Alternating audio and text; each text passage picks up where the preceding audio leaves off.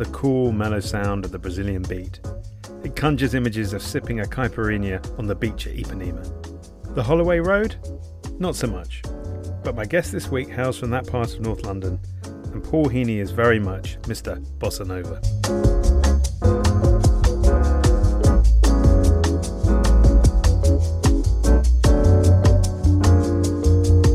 Paul shares stories of how he got into the TV business, what he's up to now, and some interesting neighbours in the Palais and Cannes. Enjoy.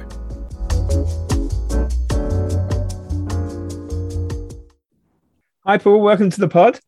Hi Danny, thank you very much. My question to you is this. Let's say you did a deal with the devil for some kind of reward.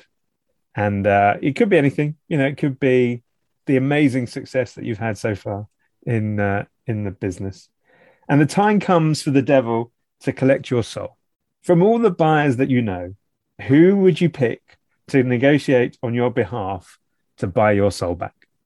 So what the toughest buyers out there? That's a good one. I think we have to look at Australia. They're the ones that you just have the biggest arm wrestle of all time with. So I would say it's got to be someone at a Channel 7 or a Channel 9, because you do a deal with them, but you sort of feel like you've a piece of you has gone missing at the same time. You've left a little bit of yourself there, which you just have to do. So I'd say there. But if anyone's ever done a deal in Israel, that takes about, from my memory, about 500 emails, which and life can sometimes be too short for that. But I think things have moved on from those days when I was doing deals with Israel in the late 90s, possibly. Well, like me, you started your career in the advertising world. I think it's a good way of having a grounding in the business. What was your start? The Right Honourable Joel Denton, actually, and I started working together, if anyone remembers his name. I mean, I remember him when he had loads of hair. So in both of our cases, that's a long time ago. But in his case, it's even longer. Sorry for laughing at my own jokes, by the way. It's just a habit. Granada Television, selling TV airtime, the Ministry of Airtime, we used to call it. And in a way, I had so much training. And then at IRS, oh my God, where my boss threw my colleague's case out the window when he wasn't out on enough calls. And this was on the Edgware Road on the first floor, just threw his case out the window and said, you should be out. I can't see that happening now as much. But so airtime sales, I used to look longingly at this business. And I remember Joel, when he got into it, it took me 10 years of trying to get into distribution. And I used to pick up one of those MIP or MIPCOM guides and just almost smell the pages and look at all the double barrel surnames of all the salespeople, which it was in those days. And I just think, God, I'd love to do this. This would be my dream job, because you're actually selling something. Whereas when you're in airtime sales, it is all about the relationship, without a doubt.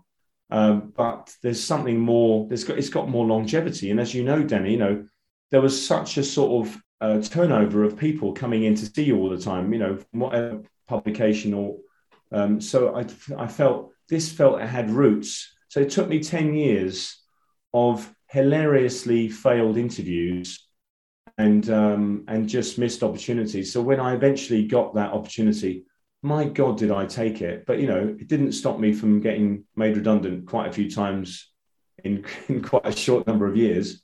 There's one story that keeps sticking in my head, is if only back in 94, oh my God, I've given the date away now. Damn, people are going to really connect it now. But I went for an interview at a job at BBC Worldwide, as it was called then. And it was Alison Homewood, and went for the interview in White City. And it went so well. It was territory manager in France. And at the time, I could speak a bit of French, unbelievably. And anyone who's heard me now won't believe that. Got through the first interview. And they said, right, the next interview is going to be in Paris, but you've got to figure it all out yourself. And I made such a balls up of getting to the interview. Also, it was a big old strike, which I didn't know about pre-internet days, getting there. And it was one of the hottest days ever in Paris. I was in a really lovely suit. By the time I got to the interview, I was 45 minutes late, and I had to run across several streets because the metro was down for various reasons. It was just carnage. There's no other way of putting it. I was sweating like a racehorse, and I got to the interview. And apparently 4 years later, the reason I'm saying this story, my very first trip Alison Homewood came up to me and said, "Oh, you finally got into the business. We still talk about that interview now. The job was on a plate for you. All you had to do was turn up because we just wanted you for that job. You would have fitted in brilliantly." I turned up. I couldn't speak. And I don't think I've perspired as much since. That's arguable. But anyway, I made such a ruin of it. It was a very long journey home and wasn't successful. But these things all happen for a reason. So how did you make that move? I got a very lucky break. So I got a very lucky break from Helen Grattan at Explore International, as it was called there. I'll always be thankful for her giving me the chance to sell for the very first time directly straight into Australia. I was, after 6 or 7 weeks, I was out in Australia meeting the buyers who completely roasted me. I remember pitching them a show. I actually remember one meeting at Channel 7, the buyer properly fell asleep. I mean, not just a doze, he was asleep. Another pitch on the same meeting, the guy said, "Do you hear that sound?" I said, "No." He said, "That's the sound of the tyres going down on your pitch." I said, "Oh, okay." So the Aussies just roasted me. And I suppose they've done that ever since. And I've been on Australian business trips. I think, it was something ridiculous, like since 2006, I did one every year. And then I got a very lucky break to go over to, lucky break in inverted commas, to go over to Southern Star, as it was then. And I was hired by a person who got fired before I joined, which is never a good sign. And then Kathy Payne became my boss, ultimately. And as she always delights in telling people, she fired me after a year, which I've got the scars to prove. But we do laugh about it a lot. And Kathy has been a really good friend to me and to the business. She's been good, along with Mark Lawrence, at helping me find people. And sometimes I'll hire them and then they'll rehire them afterwards. But no, that is meant to be a joke, but it did actually happen. But no, they've been great. Actually, Tatiana Kostovsky, who is fantastic, who's joined us recently, is courtesy of the Mark Lawrence Kathy Payne Training Academy. And she's amazing. She's doing a great job. So Kathy fired me in 2000 or something. I don't know what year it was. And then 4 years later, tried to hire me. And I did see the funny side. So did Kathy. And her words were, "Things change," but in an Aussie accent. And that was good, actually. So, I've been lucky because the biggest lucky break of all was I just busted my arm in about 16 places playing football. I had screws all over my left wrist. And Glenn Salzman interviewed me for the job at Cineflix. And I had to get that job. I had nothing lined up. I'd just been made redundant for the second or third time. This was due to a channel closure. Seriously, I got made redundant so many times. My friends would say, as I was joining a new job, they would say, "Is there an ambulance driving very slowly behind you when you join a new company? Do they know that they're about to go bust or that something awful is going to happen to them?" It's a bit like one of those silent movies where the guy walks in through a doorway and then the whole building sort of just falls on top of him, but he's left intact. So the old adage of what doesn't kill you makes you stronger. Oh my God, does that apply to what I went through? So yeah, I got made redundant. And I know I shouldn't be glorifying it, but I do, because it is, everyone in a way should go through it because it does make you stronger. I got made redundant 4 times in 5 years. I think it was 2 of our 3 kids were tiny at the time. And so there was even more pressure on you, but my God, it does make you do things. And when finally, Glenn gave me my massive lucky break, and I'm always indebted to him for that, setting up Cineflix International, now Cineflix Rights, from nothing, from 3 shows. Dogs with Jobs, which still follows me around, but very proud of that. And 2 other shows we had. And that's all we had. We had nothing. The revenue was, I think it was £40,000 annual. That was my target for Cineflix in year 1. And suffice to say, we had double-digit or 3-digit increases for a good few years. That was an amazing time, actually, those 10 years. So Cineflix for 10 years. And then you decided to make the move into being entrepreneurial and doing your own thing. Yeah. And it was, again, when you've got 3 kids, you're sort of thinking, this is a really stupid thing to do.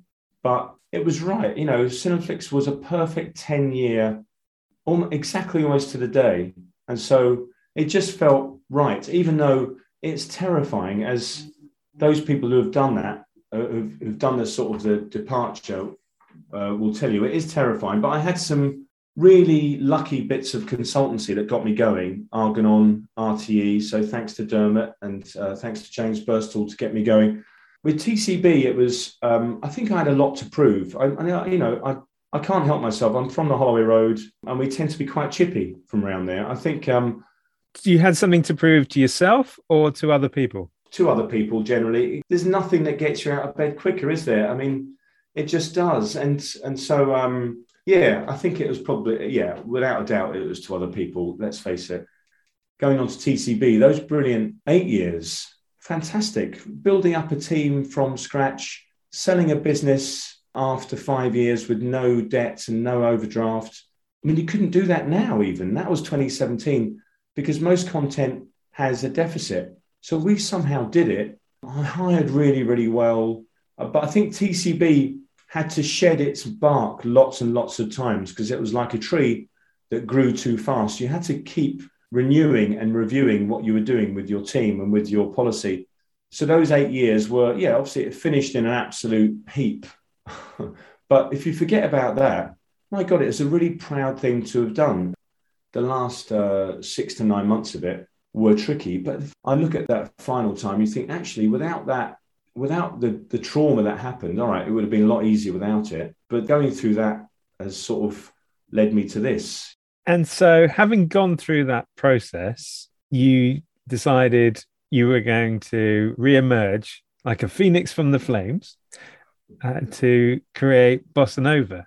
And are you finding that those lessons that you learned in those previous roles and the TCB time and that sort of stuff is already starting to bear fruit in how you're running Bossa Nova? Yeah, you do. You learn. You do. You learn from everything, actually. Yeah, with Bossa Nova, I feel like I've been given a massive opportunity and a massive chance to do it again. But I don't care if people say this is TCB Mark II. TCB Mark I was pretty good. If this is TCB Mark II, then fine, but it isn't. So when we spoke a few months ago, you were saying loving the independence, loving just being able to do things how we want. And then I suppose the following words give me some kind of indication of the direction that you went in. Loaded like a freight train, flying like an aeroplane, feeling like a space brain one more time tonight. I'm on the night train, as Guns N' Roses sort of famously sang. Here you are now in business with another investor. And so I suppose that's where the TCB Mark II analogy comes in, because it seemed like a little bit of a change of plan in a way. Or you were just being coy? I was being coy. 100% being coy. Sorry, Danny. There's no way you can do this without an investor now. You can't do independent, unscripted distribution, or even scripted, obviously. You have to get an investor. If it wasn't for COVID, the deal would have happened a lot earlier, but it just took a long time. We only met once across the whole period. We only actually signed in August. Both Night Train and Bossa Nova were named after songs, so therefore, that's no bad thing for starters. I just found it really refreshing when we met, and there were just so many very un-Anglo-Saxon business strategies that I felt that Herbert and Philip from Seraphim had. So I bought into them straight away. I liked their focus on content and their very pragmatic view of building a company. It wasn't about build it up quickly, flog it. This was, no, we're going to build something and we're going to enjoy it. And let's see how we go. Obviously, we'll make it profitable, and that's how we're going to gear it. But we're going to make you enjoy it as well. We're going to build in some incentives that is designed you to enjoy this. And so we just came up with a perfect deal, really. So you can't do unscripted distribution without some sort of proper cash flow, and without a big catalogue. And the CJZ Greenstone catalogue, when that came along, that has been a massive game changer for the business. But the Night Train rolling cash facility that we've brought in now, it just makes you make decisions in a calmer way when you know that that facility's there. I'm going to try and not make mistakes, but you will. And maybe at the beginning, we'll be making smaller bets across what content we bring in, small, medium, and high gambles here and there. But it's sure, as much as this whole business is a science, it's also a gut feel. So it's 50-50. And I've got people around me now that will help put the science into it. And I probably put the gut feel into whatever our choices are. You know, that's the way I think it works. So with Night Train, yeah, I'm only excited about it. And the projects that they're investing in on the scripted side are really, really interesting. And on the unscripted side as well. So, you know, it's early days in terms of how we're going to work together, but we're looking forward to, you know, as much cross-pollination of talent across the two teams as we can. Of all the series that you've worked on, which is the one that you were most proud of selling? I suppose it was, this shows you how long ago it was. It was Nat Geo, and it was Air Crash Investigation. And I literally turned up with a VHS. That's, look at that. Old alert, old person talking about old ways of delivery. Yeah, I turned up with a VHS to the Nat Geo offices in Isleworth when they were then and said, you have to look at this. And this had just been made for Canal D, French Canada, I think. And it was, we still weren't completely funded, but we needed an international partner. We had a rough cut. And that was episode 1, season 1 of Air Crash. So, yeah, whether good or bad, you know, Air Crash Investigation, very proud of that. And I think with the next incarnation, it has to be Abandoned Engineering, without a shadow of a doubt, along with Border Security, of course, from Channel 7. As Tim Warner calls it, Border Security, a broadcasting phenomenon. Sorry, that's a terrible Tim Warner impression, but it doesn't really work on a podcast. Abandoned Engineering has just got a lovely story. Broadcaster brief leads to chat with a producer in the queue for a sandwich, I seem to remember. Then between the two businesses, we come up with the right editorial. And I think Beyond are now on about season 8 of that, and it's only been going about 5 years, 70 plus episodes. Big money spinner. It'd be nice to have a squadron of those in your slate. What about either the one that got away or that you wish you had that you never had the chance to sell? Oh, yeah, so many that I wish I had. Yeah, that is a good question. Yeah, I mean, Christ almighty, you just want Top Gear, don't you, every day of the week? Everyone wants that. Every channel wants that. There's so many. You know what? Every week, I'll say, damn it, I really wanted that show. And then there's always another piece of content. So I always look enviously at other distributors that have a series in an area that I think, yeah, I'd love to have that, you know. But eventually I get over it and you move on. I've never had a proper breakout hit at a distributor. Surely my time's got to come now. Surely it has. The world of one that got away or the one that you got is because you're in the bear pit, you know, as I keep calling it. And it is a horrible place to be scrapping around for content and taking risks on money and investment. But that is that's what you buy into. If you're going to have an unscripted distributor, you've got to be prepared to wrestle away down in the bear pit. And it's not a very nice place to be. But if you don't want to do it, then your business won't succeed. And I know succeed is, no, that's qualified, isn't it? What do you class as succeed? Well, it's not just surviving, put it that way, not just surviving. Having something that you can actually say, right, that's going to carry on going.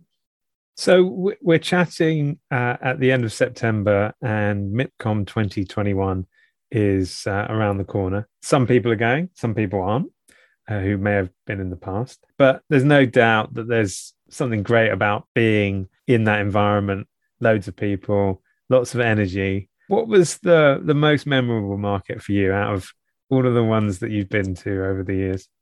Memorable, I suppose, yeah. My first one, because I was just so overexcited, and I don't think I got a lot of sleep, but it didn't really matter. I had little kids at the time. I could have had 3 hours sleep, still felt better than being at home because you could get up when you wanted to and stay out. So we've all had those experiences.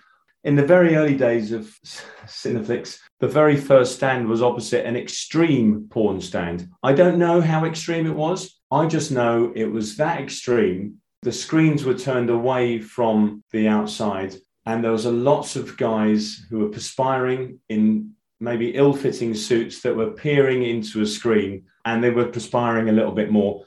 And it was comedic, and it put me off an awful lot of pitches, I have to say. I had to change my angle of where I was sitting. And then that one, and this is all down to Lord Mip, lovely Peter Rhodes, as I call him. Well, I call him Peter Rhodes, but I also christened him Lord Mip, which he loves. But he also put us opposite another porn stand in the bunker. And those of you that were ever in the bunker, here we go again, in the good old days, but in the bunker, the air was recycled. So you could sometimes smell food that someone had eaten maybe 3 days earlier that come out. And then you'd come back and you'd have some sort of weird cough that would last about 6 months. You think, why hasn't that got away? Well, you can tell why, because you were down in that place for hours. So anyway, Peter put us opposite another stand that not only was it porn, this time it was facing, the screen was out there facing us, much to the merriment of all the buyers that turned up and saw what I had to look at. And we couldn't change the way I was facing. But the porn star was also running the stand, and she was facing outwards, so she couldn't see the screen behind her, but she was chewing gum with very, very large lips, possibly not natural. And she was chewing gum, looking really bored, with her chin resting on her hand. And meanwhile, behind her on the screen, all sorts was going on with her with no clothes on.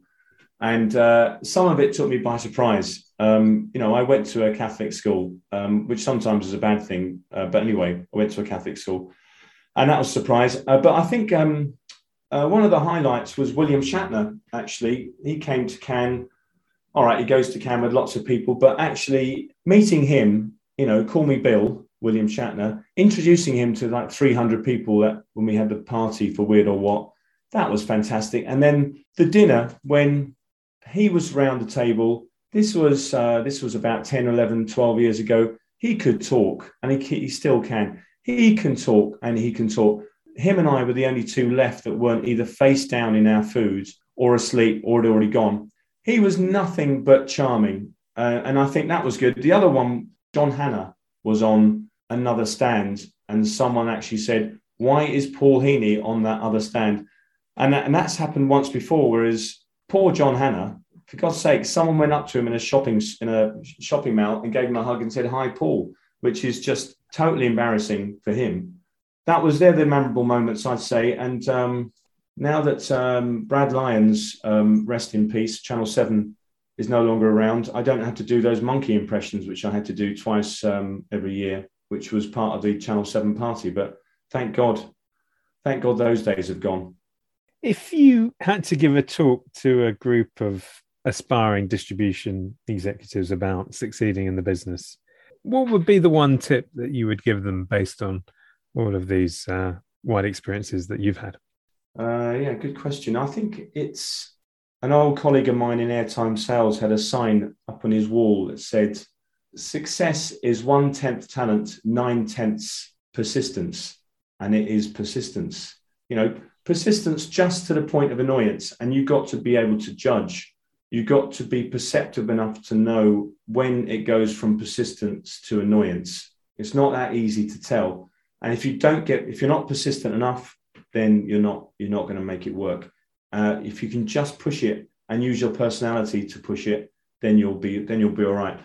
And I would persevere with, if you feel that you are selling a slate that isn't that amazing, and I have experience of doing that, it's only good experience to do that, because when you finally do get to sell good content, you'll use those skills.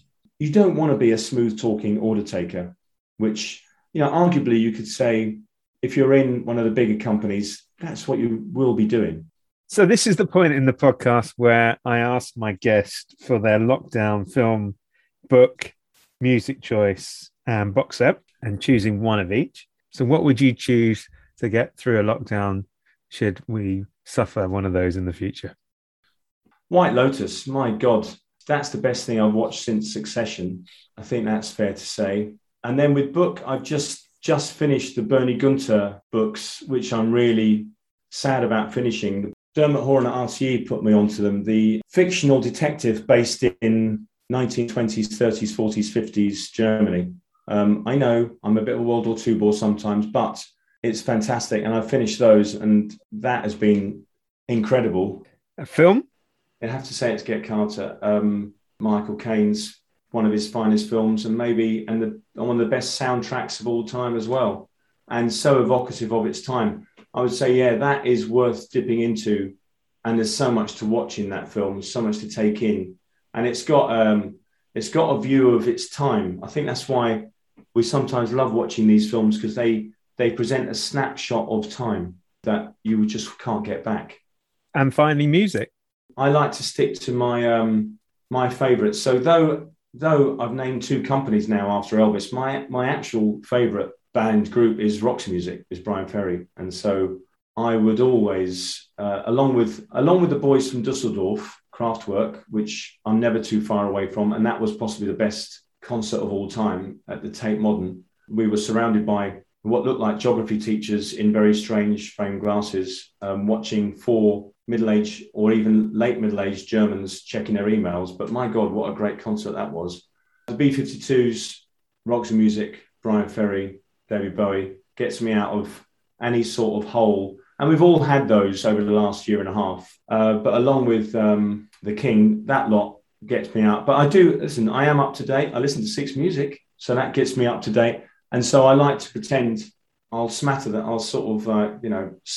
with songs from the last 5 years. But yeah, they're the ones that I rely on to sort of get me out of anything. Yeah, and when you're in when you've got the black dog hanging over you, that always helps. And I think we should always have that.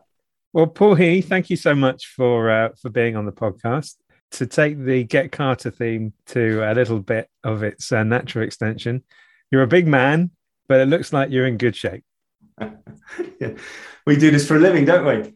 Yeah, that's really good, Danny. Thank you very much for giving me the opportunity to blather on. I really appreciate it for asking me. You've had some big people on recently, and the last, the ones with Jay and Jeff were fantastic. So I won't be up to that standard, but I really appreciate it.